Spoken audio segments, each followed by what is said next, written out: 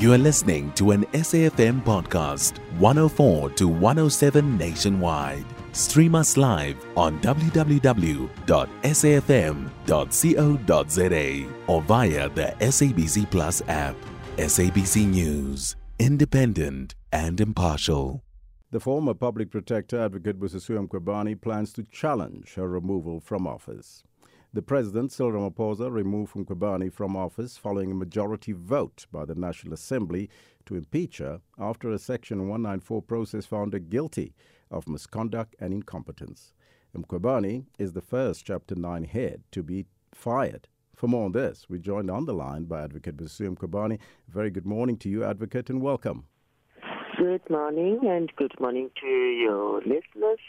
Firstly, Advocate, the President has now ratified the National Assembly decision to remove you as the public protector. Your thoughts on this, and how are you challenging your removal legally, and on what grounds? I would say that I'll be challenging the whole report and even challenging his decision. For the President and the National Assembly to vote on the report of the Section 194 committee, I never completed my testimony. I was charged with 5 counts and only defended myself on 2. The remaining 3, I never defended myself, and that was done deliberately because my funding was stopped in end of March 2023, and I never had legal representation from April. And when they took decisions to empower themselves, committee, when they sent me questions in writing, when they finalized the report, I never had legal representation. I couldn't respond. So there is a pending matter before the Supreme Court of Appeal for refusal to recuse themselves, especially Janji and Mailham, who is the husband to Mazone, the claimant. So the process was riddled with a lot of irregularities and lawfulness. And one of the key one is the issue of one of the committee members, late Dina Jumat Peterson, the alleged ex of bribe by the chairperson, Majodina, and because of their anger. And the ethics committee just clearing them based on lies in those recordings. But the chairperson of Parliament's inquiry into your fitness to hold office, Richard Yankee, he says that he's confident that the committee's report will stand against any judicial review. Thoughts? Janji, who is not even a lawyer, Janji, who is was very conflicted, the very same Janji who just proceeded when I was sick. And I don't know which court, which constitution they'll be using, unless, yes, there's laws for me and laws for other South Africans. So it's for the public and yourself to take his word against mine, but then I don't think it's proper for any human being.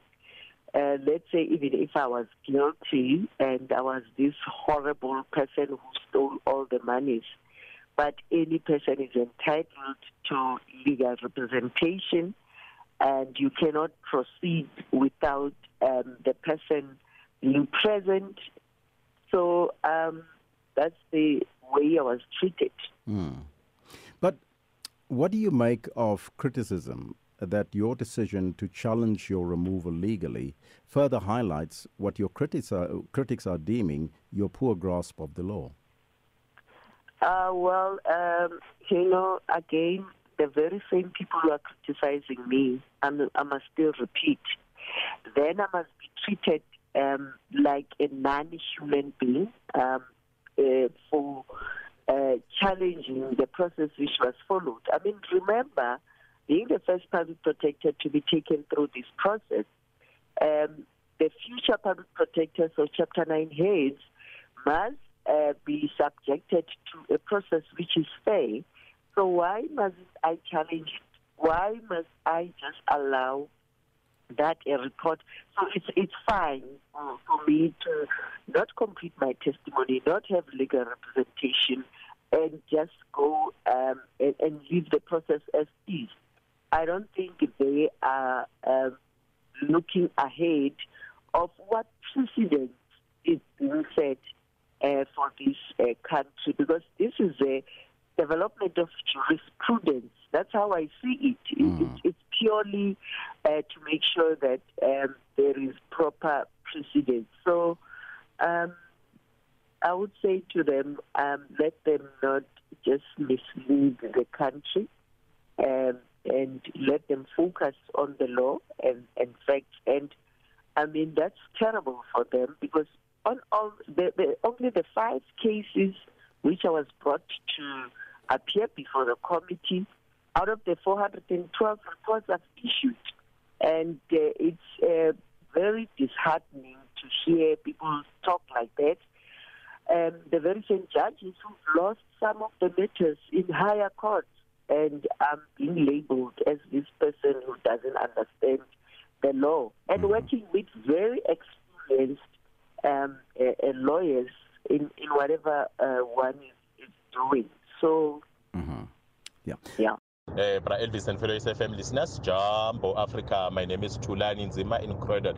Bra Elvis, there's no way we can accept that Advocate Mkhwebane was incompetent. First of all, let me express our gratitude.